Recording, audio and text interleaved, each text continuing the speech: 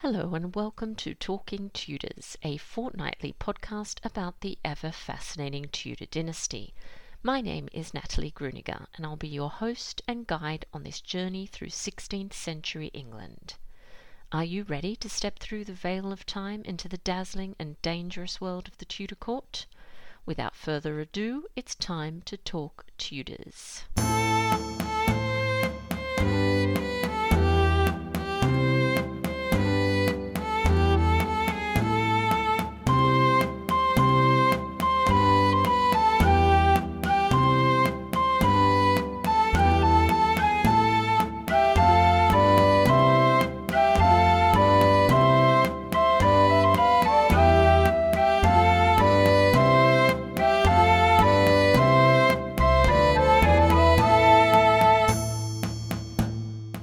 Hello everyone, welcome back to another episode of Talking Tudors. I'm your host, Natalie Grueninger. Thank you so much for joining me today. I'd like to begin by thanking the sponsor of today's episode, Sandra Bird, author of the Tudor Ladies in Waiting series. A rich alchemy of fact and fiction, these critically acclaimed books chronicle the glittering court lives of three queens and their closest friends and companions. The novels brim with heartwarming and heartbreaking circumstances and heroines who choose lives worth risking all. Book 1, To Die For, follows Queen Anne Boleyn through the viewpoint of Margaret Wyatt. Library Journal awarded it a Best Books of the Year pick and said the novel brings history to life in exquisite detail. Book 2, The Secret Keeper, uncovers love and betrayal in the life of Queen Catherine Parr. Library Journal calls the book atmospheric, full of twists, and a must-read for Tudor fiction fans. Finally, Book 3, Roses Have Thorns, draws close to Queen Elizabeth I through Ellen von Snakenborg, who transformed into Helena, the Marchioness of Northampton. I loved all three books and found this concluding book masterful, impeccably researched, and deliciously detailed storytelling. The series is available at Amazon.com. I'd also like to acknowledge and thank the wonderful listeners who continue to support my podcast on Patreon and extend a heartfelt thank you to everyone who's taken the time to rate and review the show. If you love Talking Tudors and you never miss an episode, I invite you to join the patron family. Visit patreon.com/talkingtudors for more information.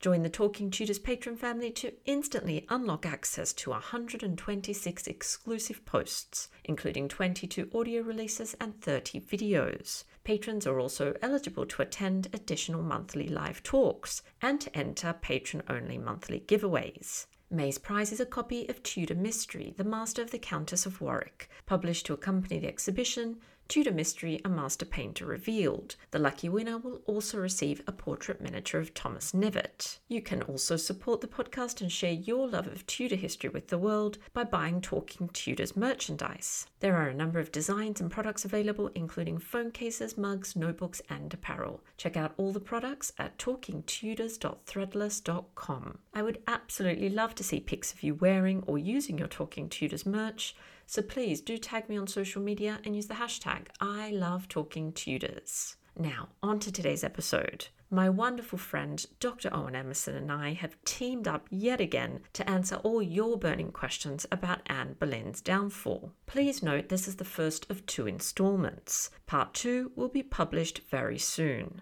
Our conversation's coming up straight after this short musical break, courtesy of guitarist John Sayles.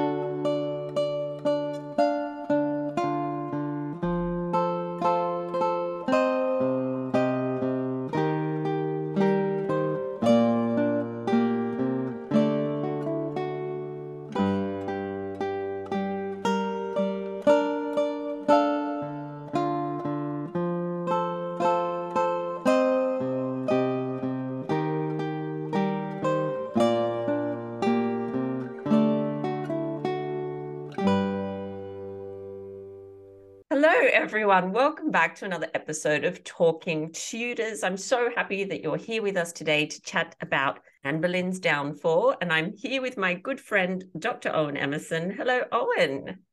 Hello. It's so lovely to be back with you. Oh, well, thank you so much. So what we thought we'd do in this installment is answer some of your questions. So I'm really excited about this. So last November, Owen and I recorded a podcast episode about my book, The Final Year of Anne Boleyn. So you can have a little listen to that. In fact, I probably recommend you listen to that before this one, because this is more us answering your questions. So it might not go completely chronological. We've got quite a lot of questions to go through. So I think we'll dive in. But before that, do you want to just say a quick hello and just introduce yourself, Owen? Yes, absolutely. So my name's Dr. Owen Emmerson. I'm a social and cultural historian. I've written 4 books and I've done a few documentaries, and I'm very fortunate to work at Anne Boleyn's childhood home of Hever Castle. Yes, I'm not jealous at all about that fact, Owen. Not at all.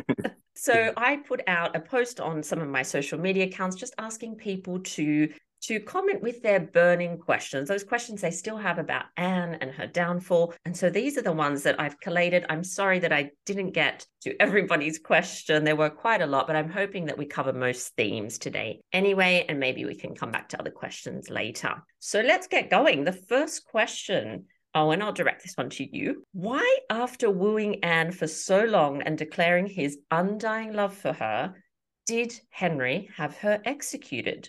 Was it because it was just an obsession and not real love? Oh, that's a tricky one to get started on. This is a really tricky one. And, historians have been debating about this very subject in huge amounts of detail for quite some time. I think I'll start with the question of the obsession or love, because I think that's a really, really interesting one. It helps us to get into, I think, the psychology of both Henry and Anne, actually. Now, there's a part of me that thinks, can you ever really love someone if you do what you did to your wife? Could you ever have really loved her? But then we do have to look at Henry's expressions of love. He certainly conveyed that in a myriad of different ways. Of course, our understanding of love and his might be wildly different. And actually, I think we do have to look at the history of love. And I was very, very fortunate to work under the supervision for my doctoral thesis of Professor Claire Langhammer, who did the most remarkable study of the history of love. And actually, whilst love has been a desired component of marriage for a long time, it didn't really crystallize as central to marriage until the 1950s. This is, a relatively modern phenomenon. So I would probably better characterize his infatuation as an obsession. I do think he was utterly obsessed by her. And I think there are a number of reasons for that. I think Henry had grown up around some very powerful and influential women. I think his first wife certainly fitted that bill, and his second was also a very formidable presence in his life. Anne isn't conventionally beautiful, but she is witty, she is intelligent, she is pious, and she challenges him. And I think that sparked quite a frenzied obsession in him, actually, not least because she said no. And Henry was not used to people, certainly not women, saying no to him. So I think this was something that was very strong. It lasted quite a long time. I mean, we tend to focus on the marriage being very short, but the courtship was much longer. The question of love is a really difficult one for me, even more so for Anne, because I just don't think we have the same kind of evidence base to proclaim a love affair as we do from Henry's perspective. We hear far more about love for Anne than we do about Anne's love for Henry. And that might be just because we don't have the evidence base for Anne that we do for Henry. So why does he bring her down? This is a massive, massive question. I think his obsession quickly turned to anger and even hatred. And I think there were a number of factors as to why that happened, not least her biology, the fact that she hadn't been able to secure the male succession in the way that he had hoped. But I think also the qualities that really attracted Anne to Henry began to grate on him when she didn't take the subservient consort role, perhaps as Catherine had. I think we can see in a number of occasions Anne in the driving seat, let alone trying to be in the driving seat. And I think that began to erode at something that was really quite important to Henry VIII, and that was his ego. So yes, that's my take on it. Yes, it's such a difficult question. I know that people are really interested in whether there was love, whether they loved each other. But as I always say, it's difficult to assess the love between people that you know extremely well now, if you think about your own friends or family, so it's such a tricky question, isn't it? Right. So the next question is very much rooted in the first question. Was Henry a narcissist and incapable of love? Really good question. It's a What do you fantastic think? question. Yeah, it's a difficult one, isn't it? I think if we had Henry here and if he was assessed by modern day practitioners, that you would find that Henry probably does have a personality disorder, would be my conclusion. I don't know if it's narcissism, something. But of course, that's difficult to prove. Was he incapable of love? Well, you've just been speaking about this. I actually think Henry very much wanted to be in love. I feel like that fantasy that he has in his head going is of him in love. He wants to be in love and he wants to be liked, doesn't he? And he wants to be loved. But is he capable of true love? Well, that's the very difficult question, isn't it? Because his personality is such that it kind of, he's a bit like, I love you, but I'm going to push you away at the same time. So it's a tricky one. It's a really difficult one. He certainly can't admit to making mistakes. He doesn't seem to be able to apologize to anyone. So I just don't know how a relationship with Henry would work when he is always correct. So I don't know. Owen, do you want to add anything else to that one? I love your point there about not being able to apologize. It really strikes me that he only really shows regret for how he's treated people after they're dead. Yes. We get that with Wolsey and with Cromwell. It's never quite enough to save them, is it? Very interesting. I think the sort of missing component in a way is power. And let's not pretend that the monarchs that came before Henry or his own children didn't display some of the same, if not almost, identical characteristics that Henry displays. Now, I think there is a uniqueness to Henry's need for love and affirmation. And you're completely right, this need to be in love. We see that throughout his court, throughout this sort of chivalric court that he holds. But I think before we start diagnosing people by modern standards, we do have to contemplate what power does to people. And very few of us have ever been able to exercise, even if we wanted to, which I would certainly not, the kind of power that these individuals were wielding. And I think, this is something that isn't inherent just in monarchs. You can see it in the 20th century dictators too. I think power, absolute power, does something awful to people, and it generally ends with mass bloodshed. So rather than, I think, it's perhaps easier actually to say that a politician or a dictator who has elected themselves to power might possess these kinds of qualities. This is a hereditary acquisition of the throne, albeit a relatively new one in the case of the Tudors. So yes, I'm continually horrified by but fascinated with this question of what power does to people, and it's not pretty. It really isn't pretty. It's not pretty. I know, because we've probably, those of us that have sort of been immersed in this period for a long time, have obviously heard the statement, the king's will was God's will, etc. Henry prayed, God answered, that sort of thing.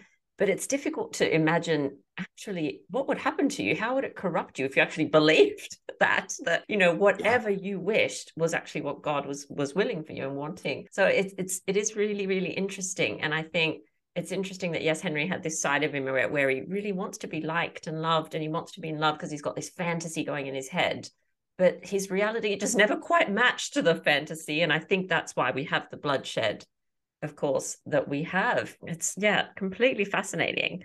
I was just going to say, it's hard for us to believe from our perspective that people really did believe that Henry spoke to God and was acting. Yes. But if you look at when Catherine Howard falls, we get this amazing information that she doesn't want, I think it's Culpeper, to confess, because there's this idea that Henry will be able to tap into Yes. this connection to God. So people really did, appreciate that the monarch had this sort of direct line, Yes. and that was accountable only to God. It's a fascinating aspect that is hard for me to appreciate, though of course we must as historians. So yes, fascinating. So the next question is in regards to Anne's mother, so Elizabeth Boleyn. So are there any records of Anne's mother's views of the events going on in Anne's life, but mainly 1535, 1536? This question, I was curious to know whether anything more is known about Elizabeth Howard in this period. Was she involved in the court politics that, ended up destroying her family?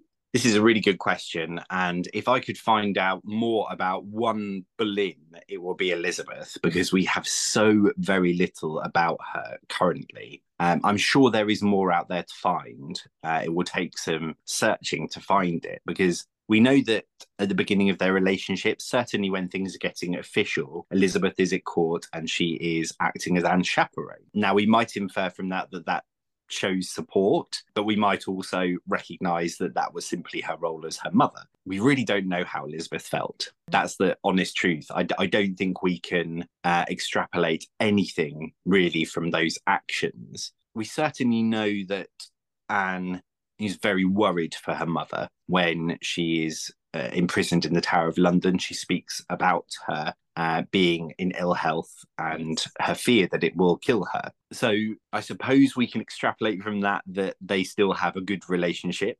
I think that is probably the case. But I don't think we know what Elizabeth's views were on her queenship, her downfall, though we can deduce that she certainly most likely would have been heartbroken. I think we can more firmly say that Anne's downfall utterly changed her father. If you look at the correspondence before Anne's fall that Thomas is sending to court, and after, he is a completely changed man. I think he's a completely broken man, and neither parents live much longer after their children's downfall. We can see softening, shall we say, between Thomas and Mary, who of course had rather dramatically fallen out with her family over the Stafford marriage. But yes, sadly with Elizabeth Boleyn, I really don't think we can go any further than that. Although I would love to speculate. I don't know if you have any feelings. I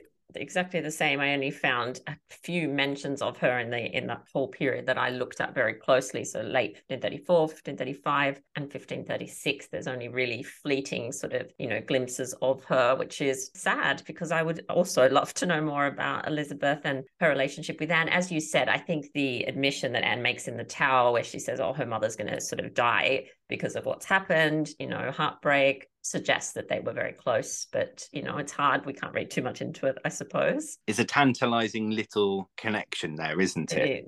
It is, yeah. But yeah, Elizabeth's life is really quite opaque. Right, so the next question is, do you think there's a possibility that Henry VIII feared an unlikely alliance between Anne and indeed the whole Boleyn family and his daughter Mary? It's an interesting question, isn't it? I don't think we have any evidence to suggest that he feared an alliance between Mary and Anne. I think their relationship was quite clear to everyone that was around at the time that I don't think an alliance was going to happen there. But what he certainly did fear, and we have evidence for, is that Mary was going to be kind of whisked away and perhaps set up in opposition to Henry somewhere on the continent with the support of her cousin, the Emperor Charles V. That is, there's definitely evidence for that particular fear. And Henry was very concerned with that. And to be honest, Owen, it was not an unfounded fear because there were plans being discussed between Chapuis, between the Emperor, between Catherine of Aragon, and even plans at one point about how Mary could actually be removed from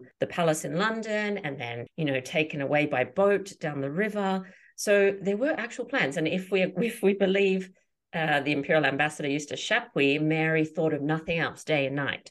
That's all she wanted to do, escape from court and away from her troubles. So I can't say that there's any evidence that he feared an alliance between Anne and the Boleyns.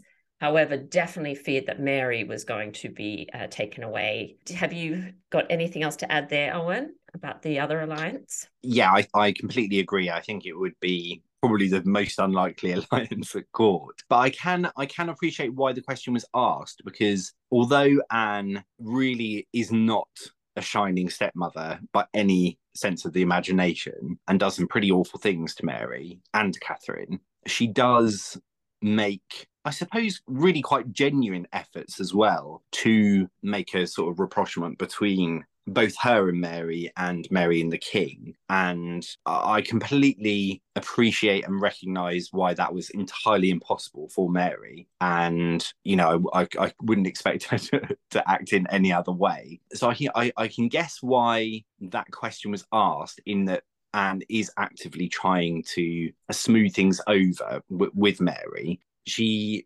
needs to. It's, you know, the tensions between her husband and her stepdaughter are adding to her vulnerability. Absolutely. So, you know, she has to make those advances, and of course when she is snubbed, it makes relations that much worse between Mary and Anne. But I think it's highly unlikely that they ever would have formed any kind of alliance. Certainly George and Thomas had no particular liking for Lady Mary or Princess Mary either. So yes, I think it was. I think you're completely right. I think the damage was, or the risk rather, was far more to do with Mary escaping and setting up a rival court and claim. This is, I think, continuing from that question, and it says perhaps Henry feared a potential coup of his power by the Boleyns and any potential allies of theirs, most especially after Catherine's death. So do you think that he did have a fear that perhaps they'd team up with someone else at court? I mean, you can look at what Anne is charged with, and that is conspiring his death. Yes. And you can certainly extrapolate from that would be founded upon a recognition of a possibility that, you know, there might have been a power grab at play. Yeah. The problem I have is that I just think all of the charges were conveniently fabricated. I don't know that they were necessarily rooted in a firm or genuine fear that Henry or any of his courtiers actually held. But it's an interesting prospect. All of Anne's security comes from Henry. So, you know, and her daughter is still an infant. I cannot imagine why the Boleyns at this point would, even if they had the wherewithal to do so, or the inclination, it's probably the worst time that they possibly could act against the king and try to overthrow him. I certainly don't see the outcome of that as Anne as some kind of protector for Elizabeth. I think they would know that the risk was that there would be a coup in the favour of Princess Mary. So did Henry fear that? I think he would have recognised that it was highly unlikely that any kind of Boleyn coup would be successful. Why else would he be so adamant that Mary recognise her illegitimacy? He wanted those words to come out of her mouth, and the summer of 1536 was the summer from hell for her. Yes. And it wasn't because of Anne Boleyn. So yes, I think highly unlikely. Okay, so next question. Did Henry's jousting accident change his personality? Oh, goodness, this is a huge question. People have done entire studies on this. Like Professor Susanna Lipscomb's 1536 book is a good one to look at if you're really interested in this question. Did Henry's jousting accident? So the jousting accident we're talking about happened in January. Henry was practicing for an upcoming joust, was training, basically doing a training exercise he'd done probably a million times before, was with the men probably of his privy chamber, all watching, and the king had quite an embarrassing fall from the horse. The fact that it wasn't an actual jousting competition at that point, Anne Boleyn wasn't there witnessing her husband jousting, which is why we know that it wasn't an actual joust. There's no record of a joust at Greenwich at that time, so he is training. the fact that his training probably saved his life, because it's unlikely that the horse would have been armored. The king was probably armored, so he falls off his horse. The horse falls on top of him. We have kind of a couple of conflicting accounts. One account suggests the king was unconscious for like 2 hours. Another account suggests he was absolutely fine and there was no injury. And really, if you look a little bit sort of at the events that happen after this, he appears to be completely fine in terms of physical, no physical injuries. He's up and about. Did it change his personality? I actually don't think it changed his personality, Owen. I think the king was born with that personality. And I think if we're talking about his sort of violent nature or something like that, I think he showed us many times before that accident that he was capable of great brutality when he wanted to show that side. He also had a very charismatic, quite a lovely side to him as well. But I think if we're talking about the brutality, he was absolutely capable of that. If we're talking about him being suspicious, I think he was always kind of suspicious. But what I do think that accident did, I do think that is a really important point in this story, but not because it changed his personality. I think because it had such a huge impact on his ego. That accident in front of the men that, hey, would end up on the scaffold in a few months. I don't think that's a coincidence. Men that were older than him. Sir Henry Norris was older than the king, continued jousting. Henry was unable to joust after this. And I think we need to kind of emphasize that. His great love, it was a chance to show his honor and his manhood, his manliness in a public arena, no longer able to do that. And so I think there was a real injury to his ego at that point. And because it was witnessed by other people, I think that made it worse. So not really a change in the personality, but certainly a change in the way the king behaved towards all these people now. He does become, I think, increasingly suspicious of the virile men surrounding Anne at this point. And I think he is watching his wife a little bit closer after this and seeing how she's interacting with the other men at court. But I think it has more to do with ego than anything else. Yeah, I completely agree. I mean, I think it's a really, really interesting question, this idea of shifting personality and the potential for brain damage. I think it's well argued. But my issue with it is that the only source that suggests that he was unconscious for a couple of hours is at best third hand. It is, absolutely.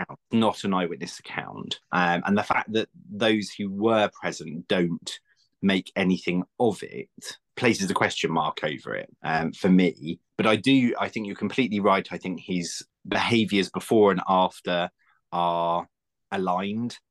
I don't think there is. I mean, 1535 was horrific. Absolutely. I mean, it seriously was. And I think you're completely right. I think it emasculated him in a very particular way. And also, I think we have to recognise that he did sustain a injury that would plague him for the rest of his life. But it wasn't, I don't think, a brain one. It was the wound on his leg that would ulcerate, that would further emasculate him. I mean, he would have to take to his chamber for large periods of time while this bubbled up and oozed. It stripped him of the very visual manliness and kingliness that he had very much tried to engender, this all-powerful and very, very much tied to the chivalric tradition. And he just was not able to fulfill that anymore. So yes, I do think it changed him, but not because of a brain injury. I think you're completely right.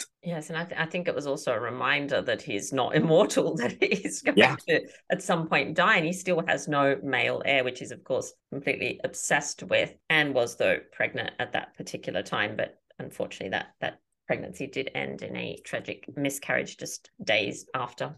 So it's pivotal to this story, but I don't think it has to do with a change in personality, although he may have suffered some, possibly some sort of concussion. However, I think it's more the injury to the ego that is what has a very serious effect on events, I think, from now on. So there's a question about Anne's ladies. So which ladies were at court when Anne was arrested? Do we have a record of that?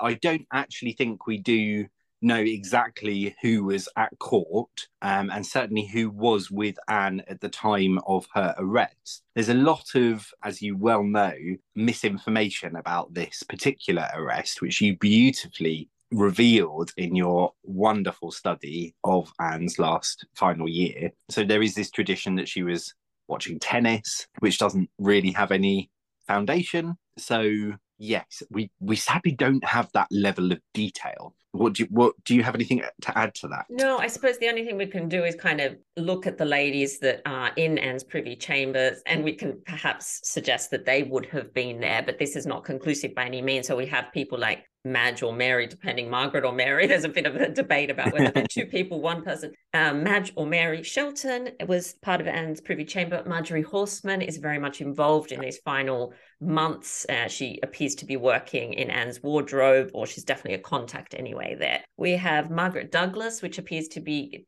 right towards the end. She actually gets a gown or material, I can't remember exactly, given to her. So she seems to be in the picture. Tradition says Jane Seymour's in her household, but really we don't see much of her at the end. Elizabeth Holland. So Anne's got some Boleyn relatives in there, but we don't. You're absolutely right. There is no record to say these women were with the Queen when she was actually arrested. And as you've already highlighted, there's quite a lot of sort of confusion about what Anne was doing when she was arrested. Yeah, I wish we had more conclusive evidence about who was with her. I think, a reflection actually of the fact that this was a purposefully poorly documented period. We only really have the remnants of what they wanted to keep. It's not a very detailed period, unfortunately, but I think purposefully so.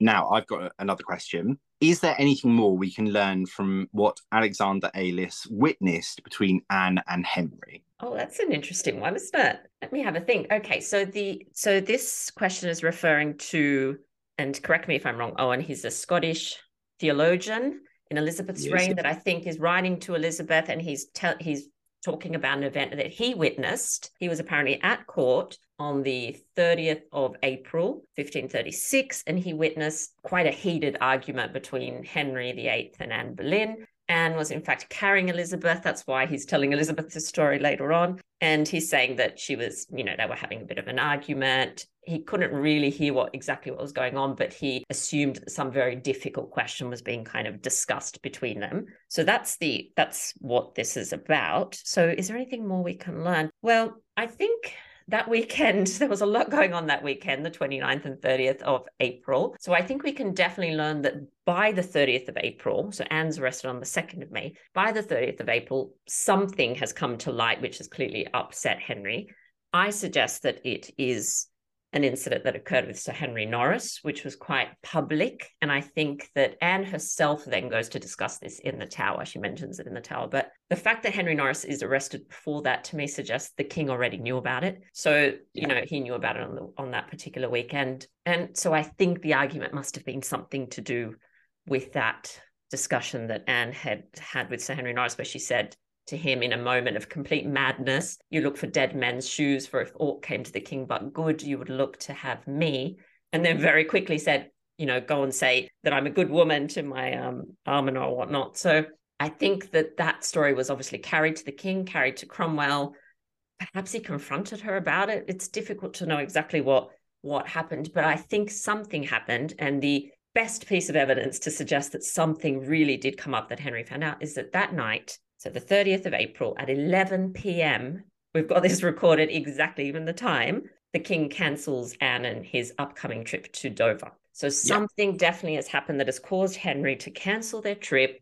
He then says he's going to go the following week on his own. So he's already getting rid of Anne from that picture. The following day is, of course, the May Day joust, where he makes his sudden departure. But I think certainly the day before he already knew that something was going on.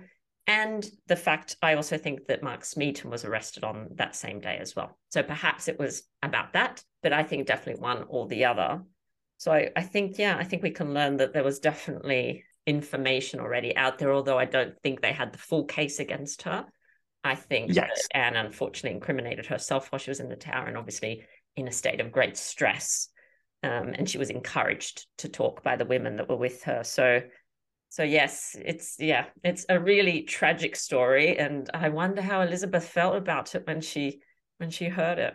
It must have been quite heartbreaking, actually, and it's very much in line with what we know that Elizabeth was either being given or was soliciting information about not just her mother, but the events that took place. So it very much aligns with that. And it also reminds me that Matthew Parker was entrusted with Elizabeth's spiritual well-being by Anne around this time, if not a little bit earlier, I think. So I think Anne knows that the winds have changed. I don't think she has any idea why or what the consequences of that change will be. But I think she's a brilliant politician. Yes, she knows when things are up. I think it's very much fitting into her psychology at this time. And it might also explain why she is being slightly more rash than she ought to have been. I mean, we have this admonishment of Smeaton at this around this time as well for looking at her. She's obviously in the only comparable state that I can think of is during that sort of crisis year of 1535, where she almost sort of snaps at several times. And I think this behaviour is very much evidenced in her final days at court as well. She is being slightly more careless than is good for her. And I don't think there's anything in her actions. I don't think they mean anything about what they will be twisted into. But there is a change in the air, and Anne is acutely aware of it, I think. It's so true. And I think over and over we see that stress just enhances her rashness, as you've said, her irritability. She just kind of lashes out at people. But then when the sanity kind of returns, and I think we can all, we've all had that where you're stressed out in a moment, you say things that you don't mean.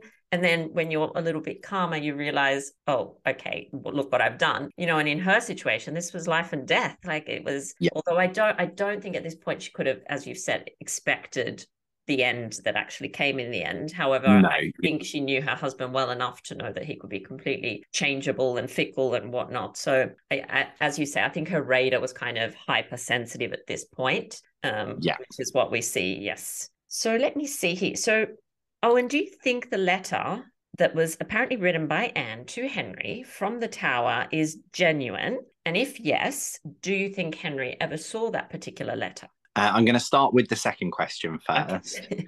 I don't think he ever saw the letter. And I'm sad to say, I don't quite believe that Anne wrote it. Certainly, I don't think she wrote the letter that has been transcribed. Let's put it like that. Now, my lovely friend Sandra Vasoli has written the most glorious book, and she puts up the best argument going for this being a genuine letter. For me, I don't recognise Anne's tone. I don't recognise her sentence structure. Now, I must caution this. We don't have a huge amount of letters that survive from Anne. I think we counted that there was 9 or so. There's not a huge amount to go by. Yes. I mean, if this were Cromwell, I think we could much better deduce his tone, or even Thomas Boleyn, because there's much more correspondence from Thomas that survives. If they are Anne's words, I don't think she wrote them.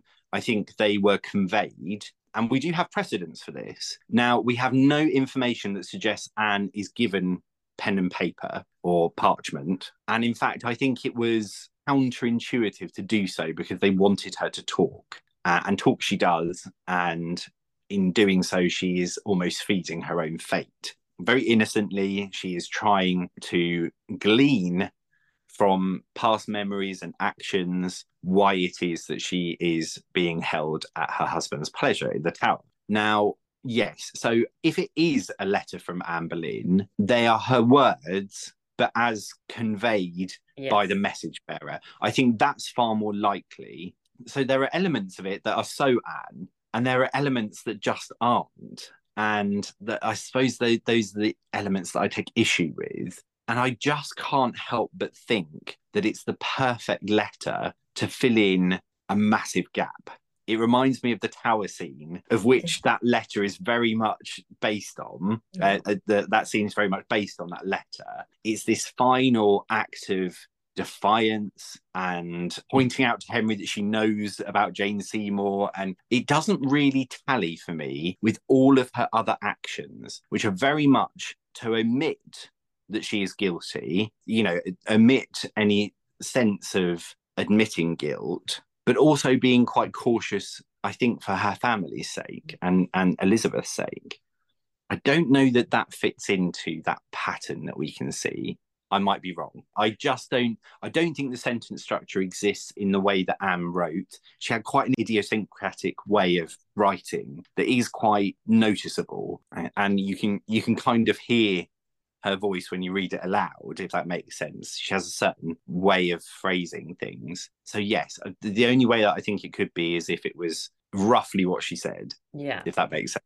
Yeah, I that don't. does make What are sense. your Yeah. thoughts? I don't think we've Yeah, ever really spoken about this. yeah, it's as well. I'm sort of, it's a difficult one. It's a difficult one because I think she definitely would have wanted to write to the king. So I think that sort of fits with it. And she does in fact request to write to Thomas Cromwell, doesn't she? And Yeah, Kingston in fact says, "Oh, just tell it to me, madam, and I will convey it." So that also makes sense that she would have just dictated and somebody would have, yeah, recorded. Whether, as you say, they're word for word what Anne said, I don't know. I agree with you. Some parts just don't sound like Anne, but then there are other bits that you can imagine her saying to him. And the interesting thing is, as well, that there's a postscript on the back of one of the letters, and that sort of has some interesting information that suggests that somebody went to kind of pressure her to admit her guilt. So the main letter's taken, then on the back, someone's returned, a messenger, I don't know who, to kind of pressure her into admitting her guilt and that she won't admit anything else, which kind of sounds like Anne as well. So I suppose does, what I would say to anyone listening or viewing is to have a look at the work that Sandra Vasoli has done, because it's wonderful and it's really engaging. And I know she's put hours and hours of research into this. And then perhaps then you can make up your own mind, because it's one of those that we're just not going to have a conclusive answer, unfortunately. I know it's a bit of a letdown not to have a yes or no, but I would encourage everyone to look at the evidence and just see what you think. definitely.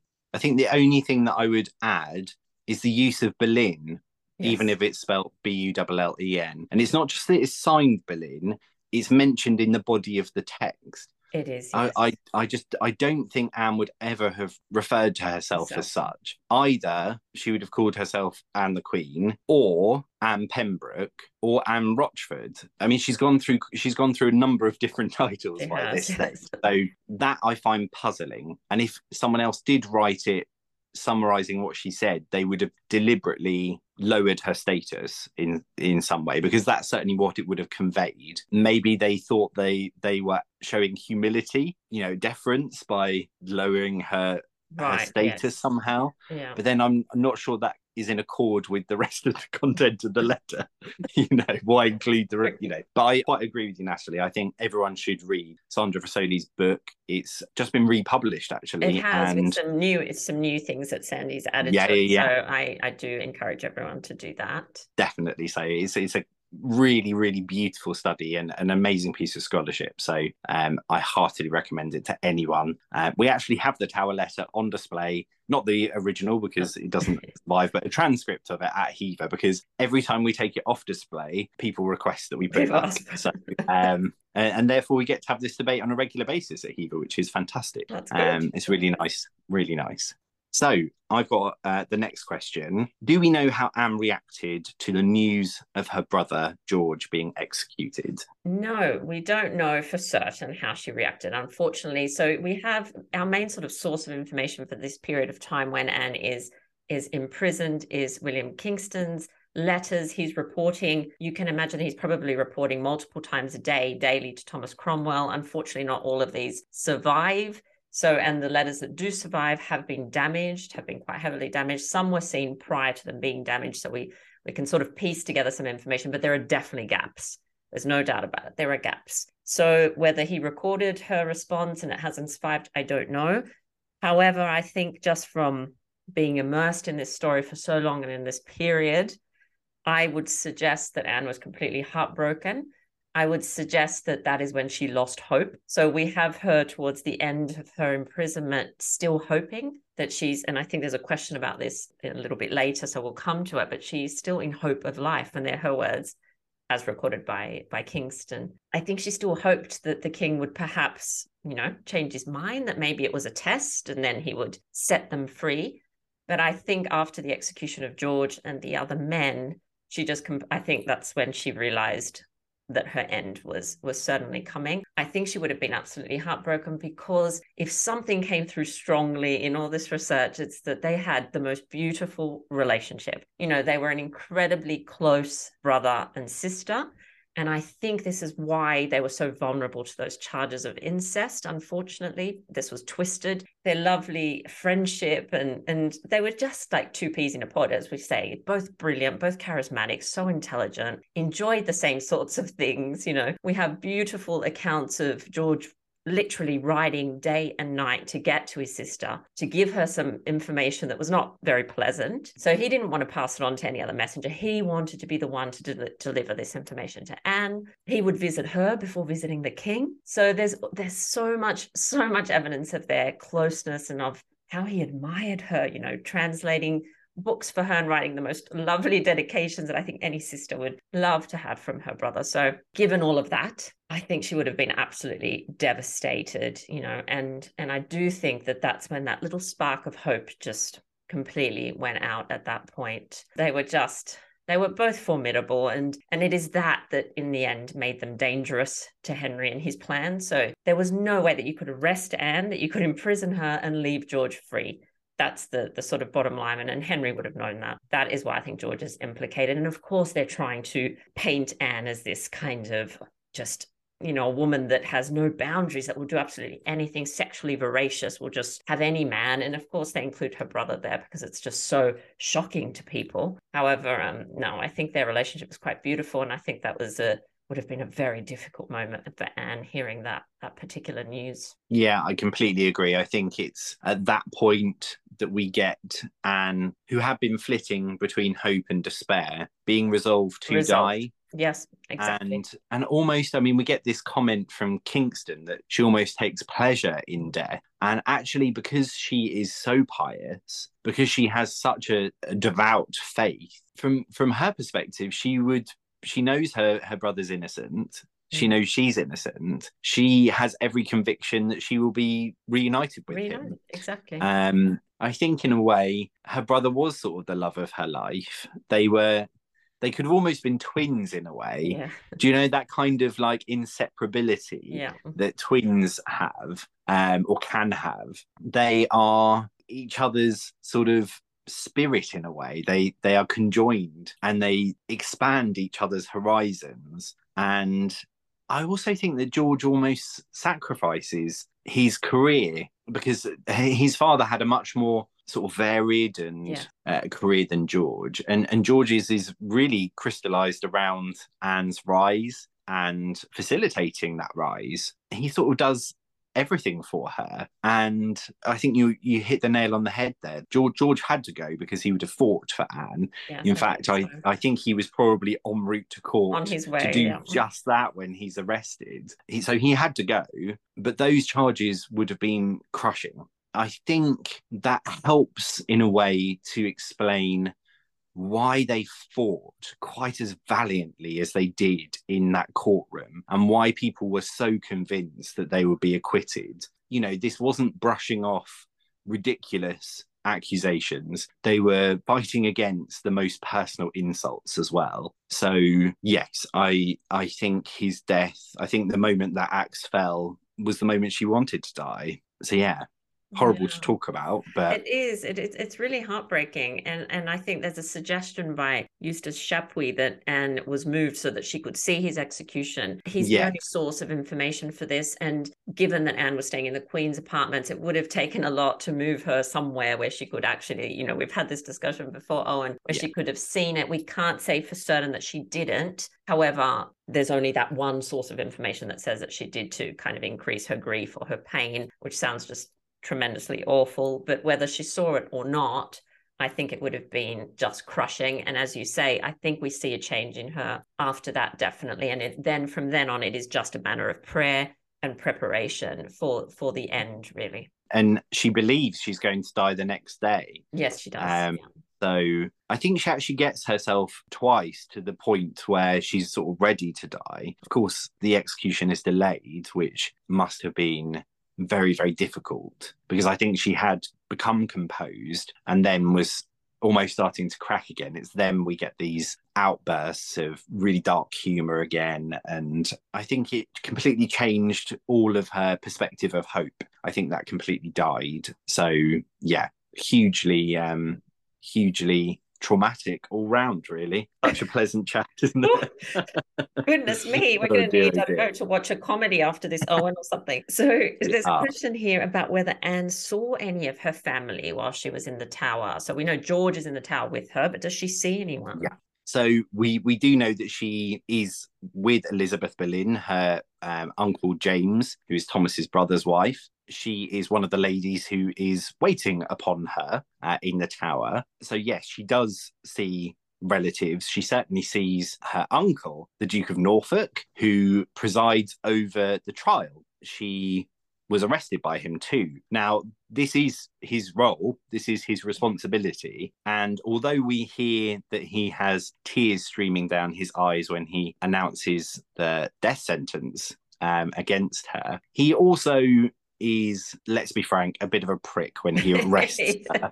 He sure is. He tuts 3 times. I mean, this is Gareth Russell once said, "This is the act of a complete bully." You know, you don't. There's something you just don't do, is it? Absolutely. When you're arresting anyone, let alone your niece, for goodness sake. I mean, I have very little good to say about this man. He is rather a repugnant individual, and I do often have to wonder: were those tears about the lack of influence that he now had? Not that Anne and him ever got along, but yes. So Anne does see family members. She mentions her mother. She mentions her brother. She mentions her father. This isn't the kind of situation where family can pop in and say hello.